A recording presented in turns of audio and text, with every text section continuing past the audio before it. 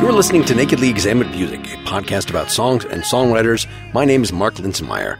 My guest for episode 143 is Eric Dover, currently promoting his work with the Licorice Quartet, which is a recording project he sings and plays guitar for, with my former guest here, Roger Joseph Manning Jr., as well as Tim Smith. After working with groups like The Extras and Love Bang in the 80s, he joined Roger in Jellyfish after their second album, belatedly replacing another guest of mine, Jason Faulkner, but then temporarily diverted to Slash's Snakepit. You're currently listening to Beggars and Hangers On, a song that he sings and wrote the words for at the behest of Slash from Guns N' Roses. The album was It's 5 O'Clock Somewhere from 1995. Today we're going to be talking about The Dream That Took Me Over from the Licorice Quartet's new Threesome Volume 2, then looking back to his solo project Sextus. The album is 2008's Stranger Than Fiction, and the song is Wishing You Well. And we'll look further back to Imperial Drag, that post-Jellyfish, pre-Licorice Quartet band with Roger. The song is Boy or a Girl, a single from their one and only self-titled album, 1996. And then we'll close by listening to What Do You Want From Me, a song that Eric wrote with Alice Cooper for the album The Eyes of Alice Cooper, 2003. For more information, please see thelicoricequartet.com. For more about this podcast, see nakedlyexaminedmusic.com. Make sure you're subscribed directly to the Nakedly Examined Music feed. Or if you want to support the project, you can go to patreon.com/nakedlyexaminedmusic and get an ad-free feed. So I'll play a little bit of Beggars and Hangers On by Slash's Snakepit from It's 5 O'Clock Somewhere, 1995, as I think that's the most famous thing your voice has been on. Do you want to tell us a little of that story of, I know you had done some bands even back to the 80s and had just joined Jellyfish as a touring member after their second album came out, and then got this opportunity that kind of put you on the map. Say a little about that before we get into the songs we're going to spend the most time on today. Well, I came out to LA after Jellyfish had disbanded to work with Roger on what eventually became the Imperial Drag record. And we were rehearsing at a place called Mate's Rehearsal, which is a pretty famous rehearsal studio here in LA. Guns N' Roses, that's their main place. A lot of bands. Anyway, we were rehearsing with a drummer named Mark Danzeisen, and he said, hey, you have a great voice. Why don't you go try out for Slash? He's looking for a singer. And with Roger's blessing, I'd only been out in LA for about, a couple of months, and I was already very sick of sleeping on couches and that sort of thing. So I really was hungry to try to get somewhere where I could at least do what I love to do and maybe get paid a little bit for it. So I basically got in touch with Slash's guy, Adam Day, and arranged to meet at Slash's house. He played me a piece of music, and I wrote the lyrics to Beggars and Hangers On, on the spot for the most part. Kind of flowed out. And I still have great memories of that song, really. I think it's held up well. I think there's a poignancy about it at that time of my life. I guess, had you done that sort of aggressive treble rock lead singing in any past incarnations? Well, I had become the default lead singer for the most part from the very beginning, from my very first bands. For whatever reason, nobody really wanted to do that. And I was happy to do it, to be the singer, and of course play guitar as well. So I've sang all kinds of music, even from the time I was 14 to like 18 or 19. I mean, it could have been a Mother's Finest song or Def Leppard. I mean, it could have bridged the gap, in several different ways. Hard rock and soul music and kind of Memphis rock is really my roots. So I always kind of defer back to that when it comes to any hard rock sort of thing. Yeah. Yeah. And you're sort of taking the Robert Plant role in that Beggars and Hangers On. Let's jump through that lens to look at the most recent thing. The Dream That Took Me Over was the song you'd picked from the recent EP, The Licorice Quartet Threesome Volume 2. That is a song that I brought to the table to Tim and Roger for the Licorice Quartet. It was actually a fairly old idea. Loads and loads of songs, hours and hours of things that, frankly, they haven't been developed enough or completed in some way. And that was a song that really hadn't been completed. So I think I wrote that song in about 1999. So it's a really old song, but thankfully Tim and Roger, we all were able to kind of pull it in a direction that I think is a lot more contemporary than the way that I had originally seen it. I kind of saw it originally as more of a techno-trance song because I can write all kinds of different songs and I don't necessarily have myself in mind singing them sometimes, but this one worked out well. Climb with you away.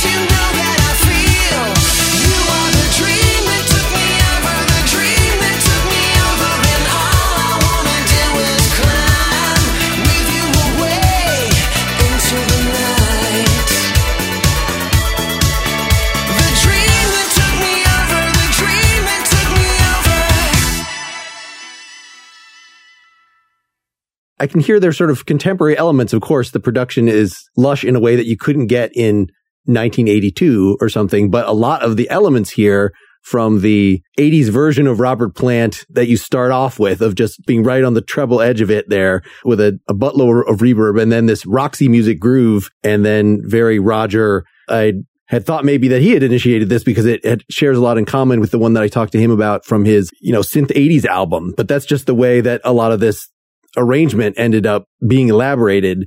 But yeah, so much of the Licorice Quartet from the first EP, I was expecting more of a 70s sort of thing, but this definitely has a lot of 80s elements in a good way, between the guitar sounds. Can you say a little about sort of how this arrangement developed once you brought it to the table? When we got together originally, it was 2017, more or less, and we kind of fleshed the songs out together then in a kind of a basic way, at least, what was going to do what, where. The arrangements are a lot more nebulous and mystifying as to how it eventually came out. It's sort of like developing a photograph, You go in the studio and we would all try different things and just throw them in together and see what kind of textures we could get out of it. The sonic appeal of it to me is blending all those elements that we brought, because people brought things I would have never thought of. The end result speaks for itself, I guess. Well, we're going to keep trying to speak for it a little bit, and we can pull out some sections that seem interesting to focus on. I'm actually trying to picture the bass groove, and the bass part for Love is the Drug by Roxy Music is coming to mind. It was a definite strong between that choice of chorus guitar sound.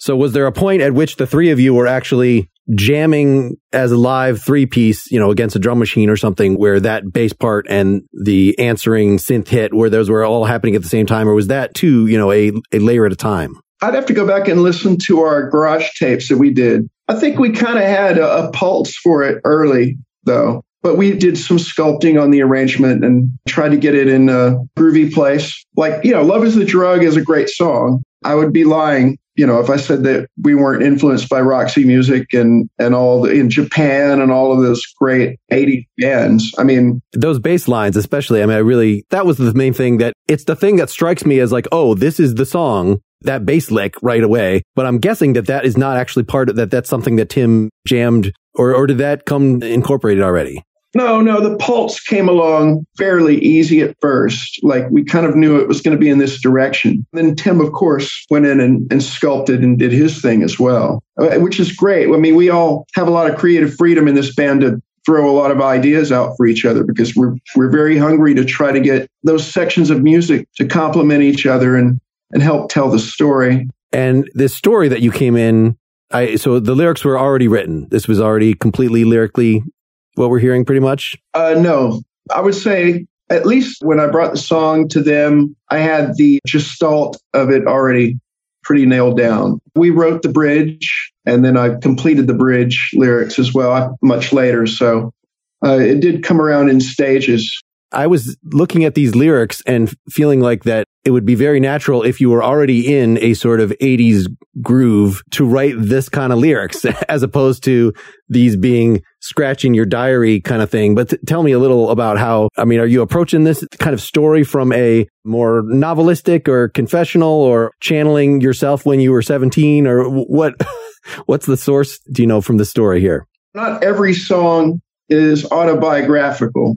But in the course of writing songs for so long, you've always got a little song, and it's in your head that you're working on if you're a musician. And it's always kind of the soundtrack to your life at the time. And in that case, that song was important. I was going through a kind of a strange time personally. That was the impetus for how the song came about. I wasn't even thinking about the 80s, but I did enjoy the 80s. I love Level 42. That guy, he can really slap a bass. Some come from an aesthetic, or they'll come from an intellectual place, or sometimes they come from a caveman place. Yeah, well, that's what I was trying to figure with this, whether it was the images that you're haunting my dreams, driving at night kind of thing, whether this was, I could see that either be something that arise out of you've got music more or less already and you kind of have a melody and you're just putting words to it. So it's more the sound of the words than anything else. Or, and part of what that can be is that if what the music is connoting is already, whether it's some historical period or it's just something in your influences, then you end up, I think Licorice Quartet, some critics might look at some of the, I've seen things written about it like, it's recreating ELO. It's, taking these past influences. I'm not saying, this is derivative or, it's merely a tribute band, but I can see if you were musically sort of in that mode, which when I talked to Roger, he definitely was like, take all your influences, take everything, put it out there, mix it up, that you might do the same with lyrics. So it's not so much like I'm writing, whether it's autobiographical or just a poem that's coming from a personal place, but I'm channeling sorts of gestures that I've encountered in pop music that have infected you in that way. And in fact, construct your emotional makeup. Like it's a cyclical thing, like that you absorb these kinds of lyrics and then that's what comes back out, of course. Yeah, it's a language. It's a vocabulary. In order to push the boundaries for yourself and the music that you make or listen to. I mean, you're a little bit of a product of your influences, to be sure. I never think of it like that. I haven't written like that for years. I don't think of a band or a song that I want to copy, and it's probably been to my detriment. I'm not as prolific as I'd like to be either, but it's just not something I think of. Sure. I was just seeing more echoes in this than like Fadoodle, which I know you wrote the lyrics on too, which is clearly like, unless it's channeling the kind of goofy stuff that folks might do in psychedelic time at the end of the 60s or something, but it's just seemed a more natural, this is a piece of humor, a way of expressing in the present moment in a lighthearted way. Whereas this is, I hear the secrets that you keep when you're walking in your sleep, this kind of channeling something. Let me play one section here. I wanted to ask you about some of the musical choices here.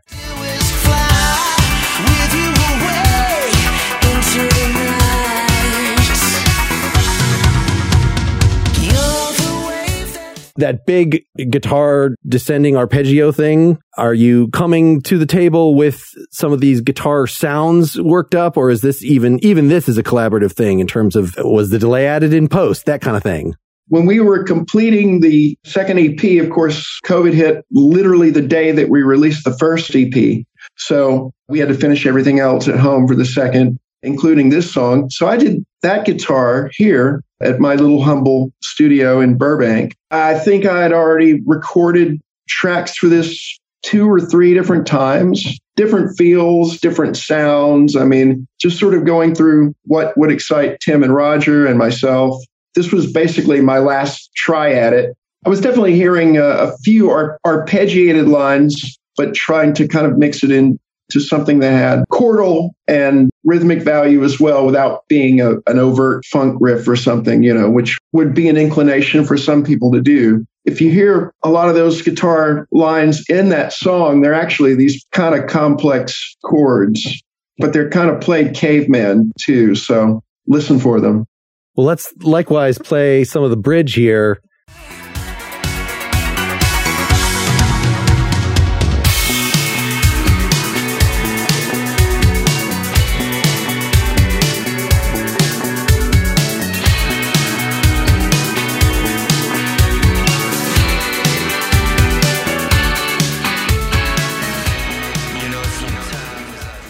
Yeah, so just that the main thing is this do-do-do-do-do-do-do, almost like a bass line played on guitar. Was like that the first thing, or was it just, we're going to do the chords with some rhythm and then we'll figure out how to fill it in? I did that at some point between the last time I tracked and maybe about a year ago or something. And I just loved the fact that it was this ascending, something that had this ascension about it in relation to what was going on underneath. Sometimes, the lead voice is the instrument itself. I like to try to look at it like that as well. If there's nothing to sing, then maybe a guitar or a bass or whatever could jump in and do something, And this song had not established a palette where you'd be going ba ba ba ba, or I could hear in some of the other Licorice Quartet songs like, let's do that as a vocal thing, since it's a vocalish line. Why not? But this kind of had established itself that that's not the kind of stuff that's going on in here, I think, unless you put vocoder over it or something. Well, I think there is some vocoder in that, if I'm not mistaken.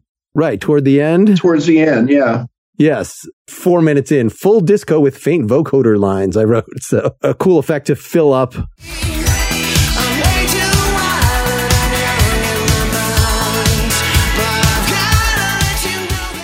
That's another thing. Do you decide before you put that kind of thing down, like, oh, that's going to be vocoder, or do you record it as vocals and say, we got to mess that up a little bit? We thought, hey, try a vocoder. Whatever we were like in the studio that day, I think we were still tracking together at that time. So I don't remember who mentioned vocoder, but Roger's like, yeah, I got vocoder. Let's do it. And of course, Tim and I and Frankie proceeded to be entertained by Roger for the next hour and a half, playing Cameo and funk riffs from the 80s and singing them on the vocoder. So we were fine with it, but it happened to sound really good in the track too. And I think people would expect probably that we always do these grand vocal things because that's what we're known for. But it's nice every once in a while to kick back and do something a bit more simple. And that filled the sound out without us really going into our vocal trip. Speaking of those little funky guitar riffs, sometimes I think about you late at night. You come running in and out of my dreams. so basically the second time that same bridge thing comes over, that you add a little with over the spoken vocal. Actually, is that Roger talking? That's Roger talking. And that's actually Tim on that guitar part. Tim played a lot of guitar on this as well. We were madly throwing ideas out there at a certain point to see how the jigsaw puzzle would fit together, basically. That's Tim on guitar, and Roger, I don't actually know what he's saying. You know, sometimes I think about you late at night. You come running in and out of my dreams. And well, it could be. It could be. I transcribed it. So, yeah. Yeah, I think not knowing, is almost better, really. You can sort of invent your own. Puzzle is right, because whenever you introduce that, what I was calling full disco, but just that 16th note echoing synth, that's going to go throughout. Like, well, how can you even fit anything over that apart from drums and big boom, boom, boom, boom, boom? Like, so the fact that Tim could work that extra guitar lick in there and make it work over talking and stuff, like, okay, that's pretty accomplished bit of arrangement there. Well, we do enjoy getting in there and fleshing things out and making the musical baklava, I guess, if you want to call it that. I mean, it can get quite dense in places. Let's look at a different period, a different group of people, a different arrangement. The Wishing You Well, the tune that I picked by Sextus, your alter ego that you released 2 albums, or an album and a half, I should say, in 2008, 2010. This one is from Stranger Than Fiction. So this Wishing You Well is sort of the first full song on there. Do you want to say a little about that before we hear it? That song it's a bit of a sad one, but I remember we recorded an overture in the beginning, which is this kind of musical overture, which I'm really proud of to this day. The song itself is more or less a song about losing and not knowing where to go, being lost. I think that's about it, really.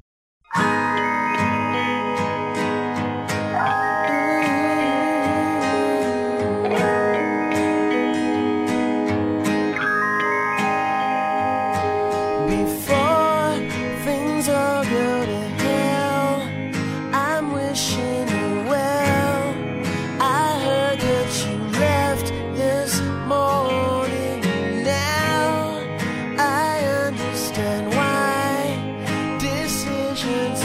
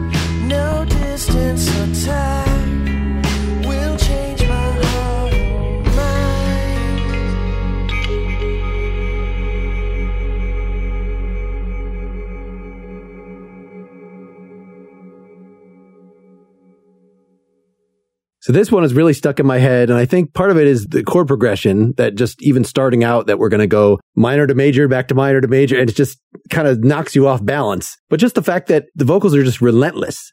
They just never stop. It's just where we think we're going to tumble over into a guitar solo or something. But no, it's just another line that it's just continually building tension with no relief. Yes, it was musical misery that I was subjecting myself and others to. No, that's an interesting observation. I've never even considered it. I wasn't really in the mood for a guitar solo either on that particular one, We're not talking about We Didn't Start the Fire. It's not that kind of relentless. Like there's a gap. Da, da, da, da, da, da. Like there's pauses every line, but it's just that it keeps going. There's a little bit, I guess, toward the end of the song, I'm wishing you well with tears in my eyes. And then the instruments answer for one line worth. Okay, so there's a little of that. I'm saying goodbye. The sort of bass flies off. And that's where it sounds like 2 minutes in, where it sounds like it's going to hit a guitar solo, but we're right back there. No need to explain. I'm wishing you well, although I'll lose you forever. You had a full band built by this point, or is this you doing a lot of overdubbing, maybe with a drummer? That is Jason Harrison Smith on drums. He plays with Albert Lee currently. Joe Carnes on bass, who plays with Fritz and the Tantrums. Wes Stiles played guitar. That harmonic stuff, or was that you? That was me, actually. But Wes Stiles became my guitar player in Sexus once we got out and started doing a few shows. That was the original core rhythm section guitar lineup. I got another guitar player named Chris de Klerk, a young Swiss guy, for like the last 2 shows I did, I think, when my second EP came out. But the band itself is just whoever I would have around at the moment. I have Eric Scotus from Imperial Drag. He's playing on my material right now. But just whoever's around. There's LA. It's full of musicians, and sometimes you just might want to give somebody a try. Hey, like that guy. It's a little fluid, but it'll stabilize maybe eventually. I don't know. So am I right in thinking this started as a acoustic and vocal thing? Because the acoustic is at least there. It gets kind of drowned out as the song goes on, but that seems to be the core of it. Would you continue as this moved through different live iterations? Would you pull out an acoustic for the stage version of this, or it just became something else? I'd probably at least start there. In fact, I did one show where I've actually played it. We had an acoustic guitar for it. So just like the recording. Sure. It seems like the biggest question, since the acoustic guitar is so rhythmic,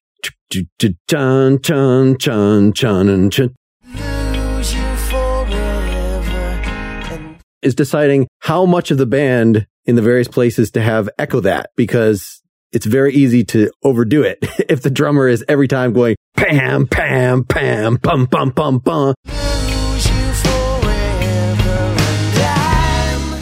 And it's pretty subtle here that like you don't hear the drums really, really follow that until pretty close to the end of the song. The bass does it a little more. Yeah. Can you say a little about, insofar as you recall, was this just something that evolved naturally during rehearsals, or was this recording kind of, this is where you unveiled everything and you had to decide as you were recording it how much the various instruments are going to do? With people like Joe Carnes and Jason Harrison Smith, this is like cake for them. They already instinctually basically know where to go with it. There weren't really that many surprises as far as how the arrangement came out. I think a lot of what you're talking about too is dynamics, and dynamics are just so important with a song like this. So your instincts will kind of guide you on where not to be, which is just as important as where to be, if that makes any sense. Yeah, I should have pointed out that even on the first song, we had one of the later verses where everything goes away and it's just, you and a bunch of synths to let that dramatic moment of the band come back in. So we've got some kind of version of that here. So you're saying you did the lead guitar part though. So this sounds like a rehearsed band is what I'm saying in terms of the quality of the dynamics and how you're answering each other. But you're saying this was more or less a session where you're just working with good enough people that they could, on a couple run throughs. When you get really good players, and they already have this amazingly huge vocabulary of ways they can perform something, it's relatively easy, thankfully, because I wouldn't know what to tell anybody what to do sometimes. Sometimes I get very confused about my own arrangements, mainly because I just don't want to have to dick with it. I would rather another musician come in and apply their flavor paste where they think it belongs as well. Let me play a little bit about 107.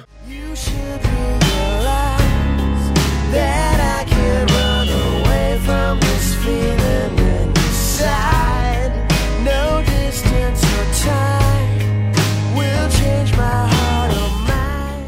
it's that harmonic then that ends with a non-harmonic note, that riff that's sort of going throughout and doing variations on that's part of what adds this spiky feeling to the whole thing. And that was, again, just trying to be complimentary in the song rather than too contrapuntal. It's got a little of that contrapuntal thing, but it meshes nicely. So were the choice on where to harmonize yourself, was that just during the last phase of things? Because I can see how that would also be, it's easy to introduce a new voice, but then it's harder to take it away.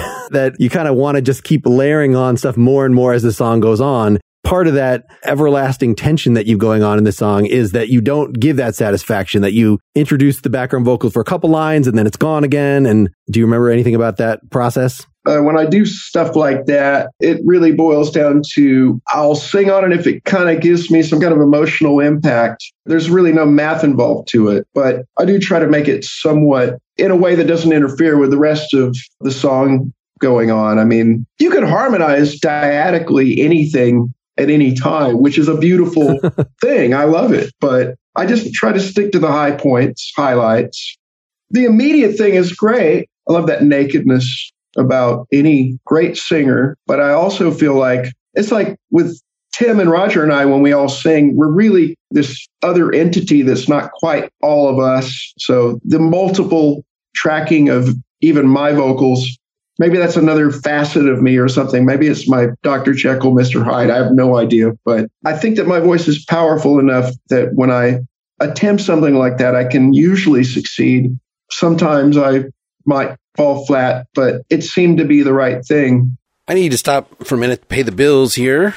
I am eternally grateful for the ongoing support of Masterclass, where you can learn from the world's best minds anytime, anywhere at your own pace. They've got over 100 classes, all cinema quality, many by people that you've definitely heard of, maybe admire, like, say, Werner Herzog, Jane Goodall, Bob Woodward, Steve Martin. People I would love to talk to, could never get on one of my shows in a million years, including many A-list musicians, Herbie Hancock, Itzhak Perlman, Usher, Carlos Santana, Alicia Keys, Questlove, etc. I have spent a lot of time with these music courses. They're wonderfully shot. They come with notes. You can get into discussions with other listeners about it. But I also like to just go to the site and see what they're highlighting for me today. Today, the site recommended a lesson from best-selling novelist Amy Tan on finding your own writing voice. It's from her Amy Tan Teaches Fiction, Memory, and Imagination course. And of course, this stuff is applicable to songwriting. A lot of what I'm talking to Eric here in this interview about is this long process of finding his voice through influences, through people that he's had to work with in various situations. And a lot of the lessons in Amy's course, like on the revision process, on writer's block, on dealing with rejection letters, these are all good things for musicians to hear about, to think about, to give other perspectives on what you do. Or maybe like me, you just fancy actually writing fiction and they're more directly applicable. It is just this sort of unexpected synergy that you can get out of an annual membership to Masterclass, that you'll come for the music but end up sticking around for the cooking or fitness or entrepreneurship or any number of other topics. There is really something for everyone in your family here. I highly recommend you check it out. Get unlimited access to every masterclass. As a Nakedly Examined Music listener, you get 15% off an annual membership. So go to masterclass.com/examined. That's masterclass.com/examined for 15% off Masterclass. Hey, I also want to tell you about my Nebia by Moen showerhead, which provides water savings with more power than the shower you've already got. It is backed by some of the biggest names in Silicon Valley, including Tim Cook. It's designed by former Tesla, NASA, Apple engineers. They spent years researching and developing a superior shower experience. The Nebia by Moen Spa Shower is Nebia's most advanced shower yet. It's got twice the coverage, half the water usage of standard showerheads. Nebia's atomized dropless rinse, shampoo, and conditioner out of even the thickest hair. And you can install it all by yourself. Only takes about 15 minutes. Don't need a contractor, don't need a plumber. If you can change a light bulb, you can install Nebia by Moen. Nebia balances functionality with a clean aesthetic to achieve a timeless design. It's available in 4 premium finishes to complement any bathroom. You know, I don't know about you, but the shower is one of my favorite places these days. You don't get to go places, but getting this new shower head, this adds a real level of experience. You want to spend time in the damn shower. It is a really just immersive experience, and you're actually saving water, even while it sprays 81% more powerful than the competition. It's got a handheld thing for your feet or wherever. It's got an adjustable head height, so it works for everybody in the family. So why don't you upgrade your bathroom? And while you're there, you can check out their shower curtain, bath mat. The Nebula by Moen shower spa starts at just $199. For Negatively Examined Music listeners, we've got a deal for you. The first 100 people to use the code NEM at Nebula.com will get 15% off all Nebula products. Nebula really does deals like this, so it's a great deal to jump on. Go to Nebula.com/NEM. That's NEBIA.com/NEM. Check out what they have to offer. The first 100 people to use the code NEM while checking out will save 15% off all Nebula products. Again, that's Nebula.com/NEM. Use that code NEM to save 15%. Well, let's get that third song out there. Going back even more in time, Boy or a Girl from Imperial Drag 1996. This was that band with Roger Joseph Manning that Jellyfish turned into, which I could see how the dream that took me over, like having just listened to a bunch of Jellyfish, it sounds like it's in the same sort of family, you know, as opposed to, or maybe merging together that with the sort of rawness that the stuff you had just done with Slash since then. But Boy or Girl, it's still slow. It's a different groove. Do you want to say a little more about that period in this song before we hear it? Well, that's just a song of me youth, really. I think it was about the time where I really got into T-Rex. And, well, I still am madly. But I think I got the Tanks record or something. And I was just, let's try my hand at boogie rock. So I had some friends that had a really nice turn of the century house they were renting in Birmingham, Alabama. This place called Glen Iris Park. There was a piano in there, and I kind of wrote that song on a piano to start with because I got it in my head that I've got to have a tack piano. This is going to sound awesome. I mean, I bought like 2 or 3 boxes of thumbtacks, and I'd already started putting tacks in the hammers, you know, and I got about 2 octaves and just gave up because it was driving me nuts. But it sounded amazing. I wanted that Beach Boys, the real tack piano, so you don't even hear that anymore. So it was an experimental time too, trying to learn about recording. I mean, I've been recording since I've been 15 or so, but just trying to refine that because I wanted a lot of those sounds that I was hearing at the time on those T-Rex records and other assorted 60s garage rock records that Roger and I were both pretty excited about at the time. That's why basically we got together with writing music for Imperial Drag because we were into things like Steppenwolf records and Deep Purple and like just groovy garage stuff.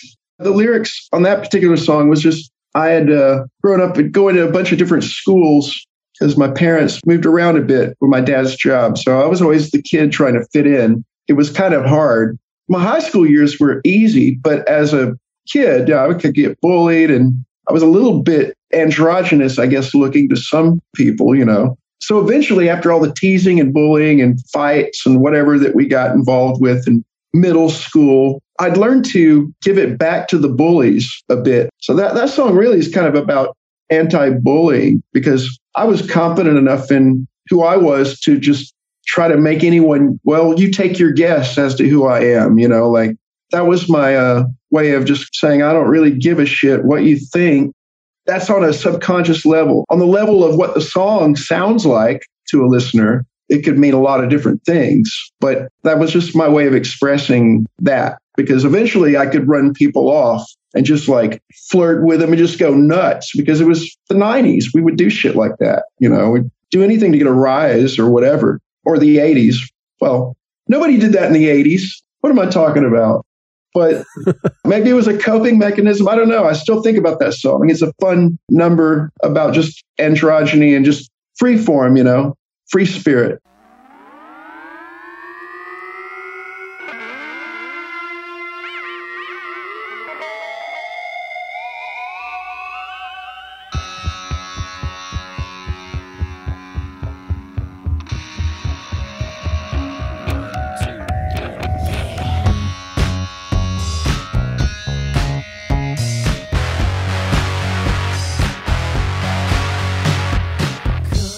With a toe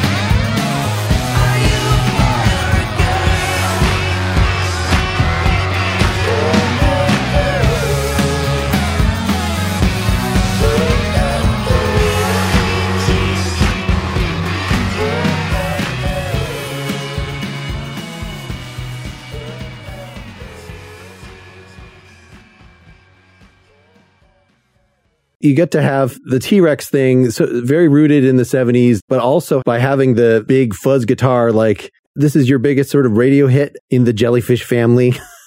How did this do? It seems like it should have done well at the time. It did okay for a few weeks. I think it could have probably been a bit peppier. We wanted to keep it groovy, and I think it is still a groovy song. It's just kind of a deep groove. And I also think maybe the lyrics weren't everybody's cup of tea, but I was always very, very influenced by the Kinks and the song Lola, as most people that appreciate rock music are. And I always loved the idea of that song, how everything develops, because it's a story. And at the end, it's like, oh my gosh, it's a guy, Lola is, those things thrilled me as a kid. Or All the Young Girls of Alice by Elton John, or if you want to get into that territory. But yeah, it got to number 39, I think, on the U.S. charts. A couple of weeks, then I think Mariah Carey bumped us off. I don't know. Well, the chorus itself is almost like a classic Stones tune.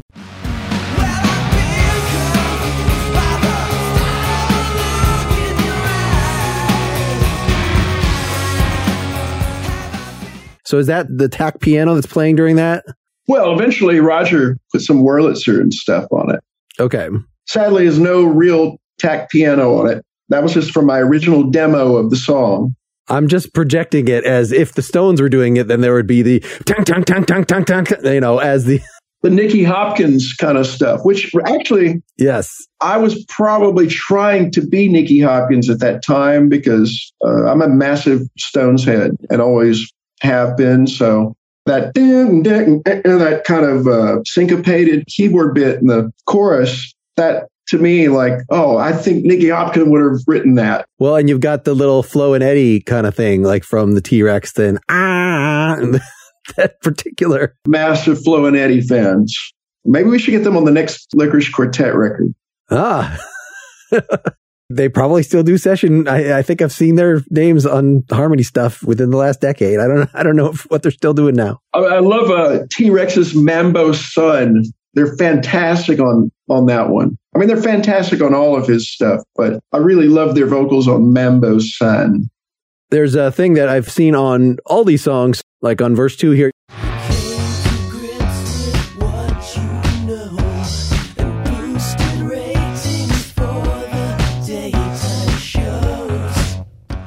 Throwing extra syllables to force yourself, like, oh, this is still the second line of the verse. You would think you would just repeat the same rhythm twice, which you do in some other circumstances. But let's throw some extra syllables. So now we're already in the next line already to kind of force some readjustment. Well, singing over the bar or playing over the bar is a wonderful thing to employ, I think, at times. In fact, Slim Jim Phantom from the Stray Cats and I were really good friends, and we talk about music often. And we both concur that having that ability to think over the confines of the tempo can oftentimes lead to very cool, interesting results. So in The Dream That Took Me Over, but I've got to let you know how I feel. So we're already on the one of the chorus with the last line of the pre-chorus or whatever you were calling that section. So that then You're the Dream That Took Me Over ends up being sort of a response that you've kind of established with an instrumental and that one word, feel. Now we're in the groove, and now I'm going to kind of jump in on it as after the ship has already sailed a little bit.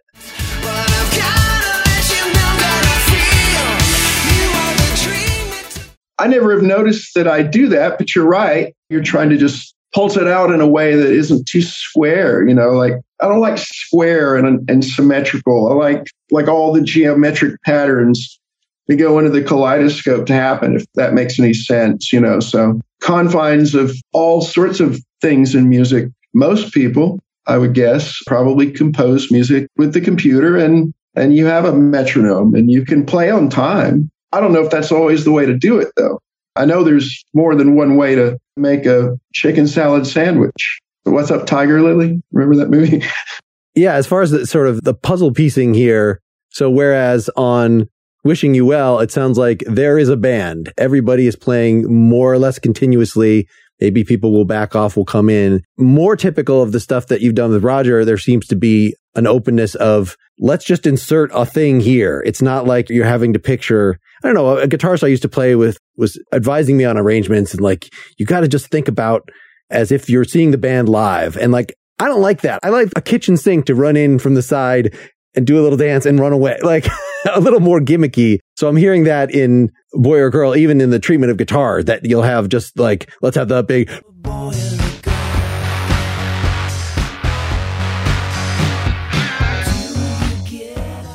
It's there, it's gone. Maybe it comes back. It's harder to keep track of what the cast of characters is, I guess. You know, music is kind of subjective that way. I understand that I like to hear a band play. I like to hear a Stones record. You can hear Keith over here and you can hear everyone, or a Beatles record. But there's a lot to be said for the multi-track miracle that we get to use every day, layering sounds and kind of making new sounds out of the whole thing too. That's always been important to me, because playing rock music, you kind of have to be very keen on these things, the tones and your sound, and depending on the music, it has to rock. So, well, so to apply that to the harmony vocal thing again, in a song like Wishing You Well, you're singing the harmonies yourself on that, right? Against yourself? Yeah. And I like that because your voice sounds good in those different ranges, but it's also with that sort of raw approach. If you want to establish a band and, you know, I'm picturing a band on stage and all the personalities of everybody kind of are coming through, then that's exactly the kind of harmony that I think in Jellyfish was sort of floated a line on this in terms of, am I hearing that that's Roger doing backing vocals, or does it just sound like the Jellyfish sound? And I think on Licorice Quartet, often you guys are doing like, you know, this ELO, like you were referring to it as a fourth thing. Like, you know, the combination of your voices is its own majestic thing. But, you know, I could also see like, okay, we're selling this as our three personalities. And so we're going to do it more like the band. We're going to do it more like the harmony that you did against yourself in Wishing You Well, where you could hear, like when you hear the Beatles harmonies, I like that they would write it on the record, right? Oh, this is Paul with Paul and John in the background, so that you can like, oh, okay, the one I'm hearing on top, that's Paul against, you know.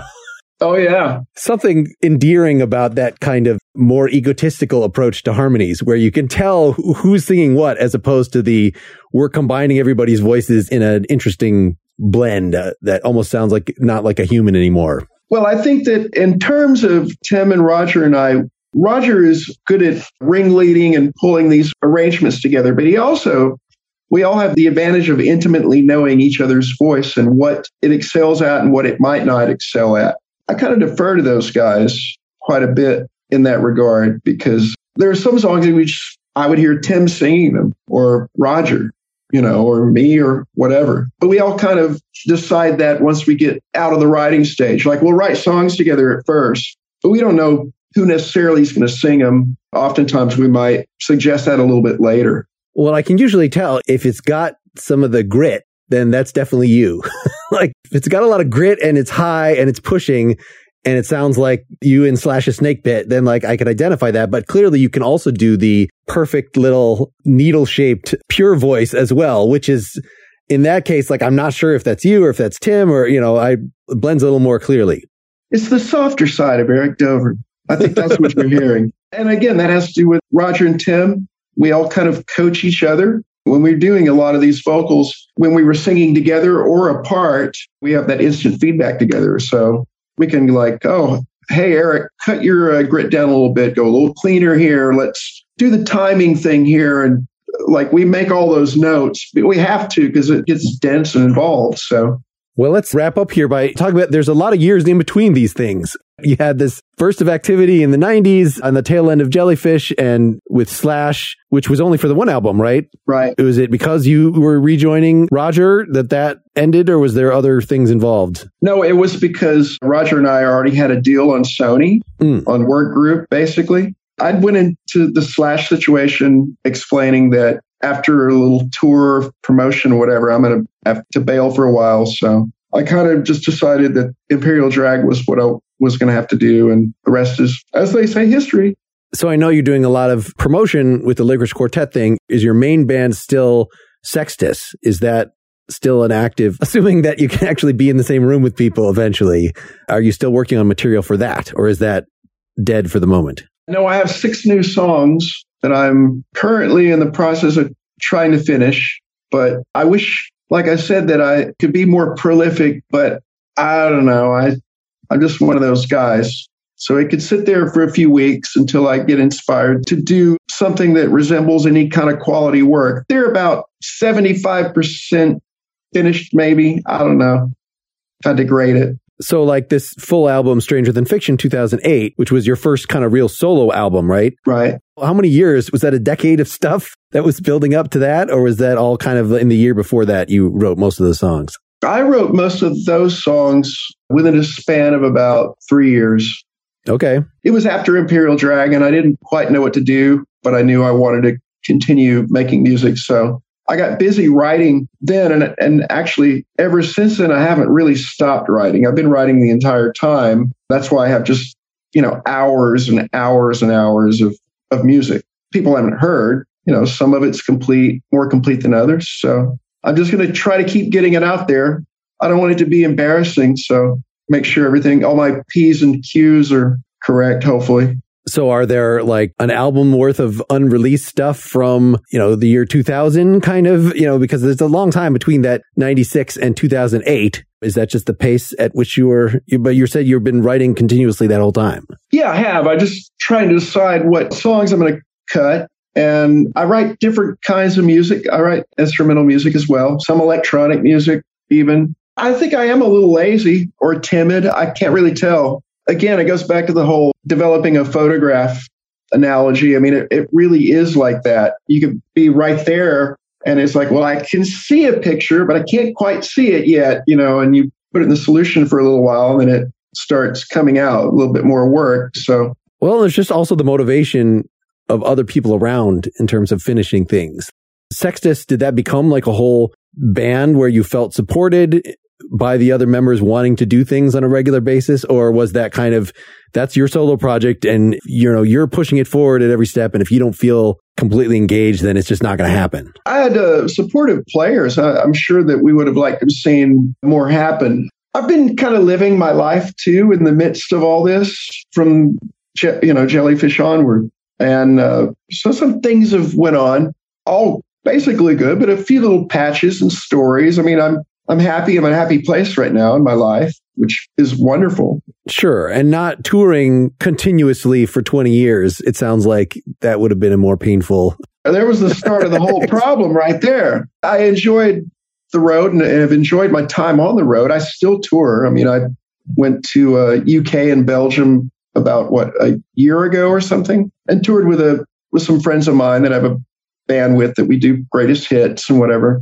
But any more than about 2 or 3 weeks, and I'm, missing the cats. Well, let's wrap this up then by introducing. So one of these things in that period in between was you were touring and then on albums by Alice Cooper, and by The Eyes of Alice Cooper, 2003, what you co-wrote most of the songs on that album. We were going to hear you pick What Do You Want From Me from that album. Do you want to say a little about that? I just think it says a lot about your versatility, that you were the hired vocalist for Slash, and here you're the hired guitarist / harmony singer. Is that what your role was in Alice Cooper's band there? That's what it was. Guitar, and originally it was for the guitar gig, but then it came time to do something else, and he'd expressed interest in me getting in and working with him, which I was thrilled about because I've always been a massive fan. He goes, yeah, we'll get together and write then. So we got together and I went over to his house and he had a spiral bound notebook of lyrics, stuff that he'd kind of amassed. And that was What Do You Want From Me was one of the lyrics. So at the time I had a 4-track tape machine and I sat there cross-legged in one of his living rooms and kind of came about fairly quickly. There's a lot of teenage angst, I guess, built into that number. The song's about not being able to make somebody happy, which is kind of a universal theme for some people. It's happy how it came out. I can be your Robert Plant. I can be your Jimmy Page, whatever you need. Well, I'm just trying to be Eric Dover and, not get trampled on. All right. Well, thanks so much for doing this. Any other things to plug or promote or that you're working on before we wrap up here? No, just if you could, anyone that's interested, go visit thelicorishquartet.com. That's LICKERISH quartet. And check out the site. We have a lot of different merchandise. We have experiences. We're willing to play and or sing on your recordings. We've actually done quite a bit of that since we began. And I want to thank anyone that's express love and support for the project. We're really overjoyed at how kind people have been. So thank you.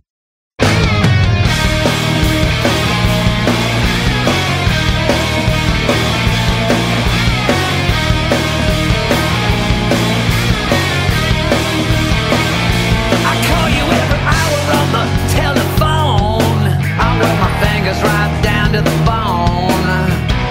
I even got you a chihuahua so you wouldn't be alone. Got you a trailer about the size of Maine. Bought a mile of interstate in your name. I've given you everything. Baby, what do you want from me? I burned all my bones. 'Cause you were being messy. You say it offends you. All the time it never ends. Disconnected my Xbox and ditched all my friends. So you can go to the opera. Dumped all my girlfriends. Even the dirty ones. You say they annoy you. They want to destroy you. I'm giving you everything. Baby, what do you want from me? Got you a picture you could put in a frame. Wearing a suit all checkered and lame. I even signed it at the bottom so you'd remember my name. Took you to Target for a birthday meal. Got you an autograph buns of steel. So what's the deal? I'm giving you everything. Baby, what do you want from me? Burned all my photos. 'Cause you were being messy. You say it offends you. Disconnected my Xbox and ditched all my friends. So you could go to the opera. Dumped all my girlfriends. Even the dirty ones. You say they annoy you. They want to destroy you. I'm giving you everything. Baby, what do you want from me? I give you everything. Zirconium diamond rings. I got your low jack for your Pontiac and some decals for your fingernails and a Bassmaster, a singing trout and a TV and a CD and a DVD from BCC. Hey baby, what you think of me?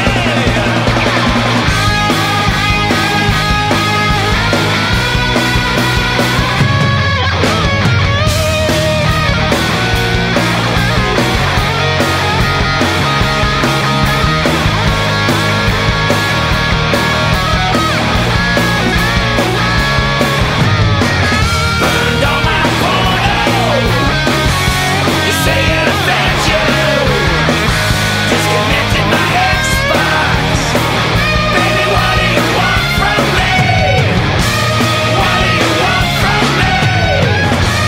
What do you want from me?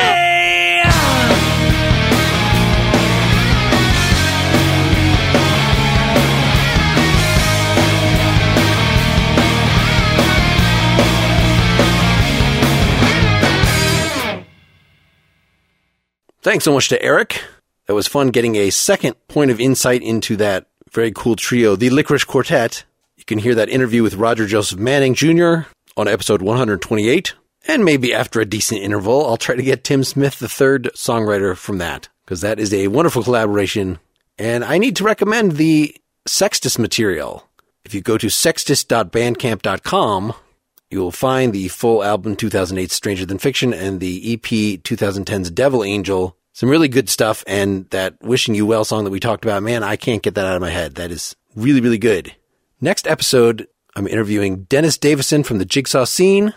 I've also very recently talked to Jay Gonzalez, who's the keyboardist for Drive-By Truckers, but makes very nice solo records that sound a lot like the Licorice Quartet in terms of their fun 70s influences. And then I just talked to guitarist Nels Klein, best known for his work playing leads for Wilco in the last decade or so, but he is a serious jazz guy going back to the 80s. You can get all this stuff at nakedlyexaminedmusic.com. Now, if you're listening to this through the Partially Examined live feed, you're not going to get all the episodes. Please subscribe directly to Nakedly Examined Music through your desired podcast app, and you will get everything on time, promptly. Or if you really want to support the project, go to patreon.com/nakedlyexaminedmusic. You can support the project even with the smallest donation. They'll set you up with an ad-free feed.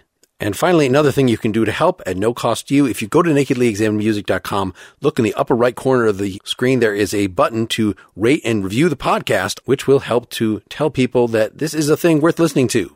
Man, this pandemic is dragging on, but there is light at the end of the tunnel. You will be out seeing shows, playing shows, interacting with others in the way you're used to before you know it. Let's just hold on, immerse yourself in some really cool music to help pass the time. Thanks for doing it here. In whatever form, just keep on musicking. Until next time, this is Mark Linsenmeyer signing off.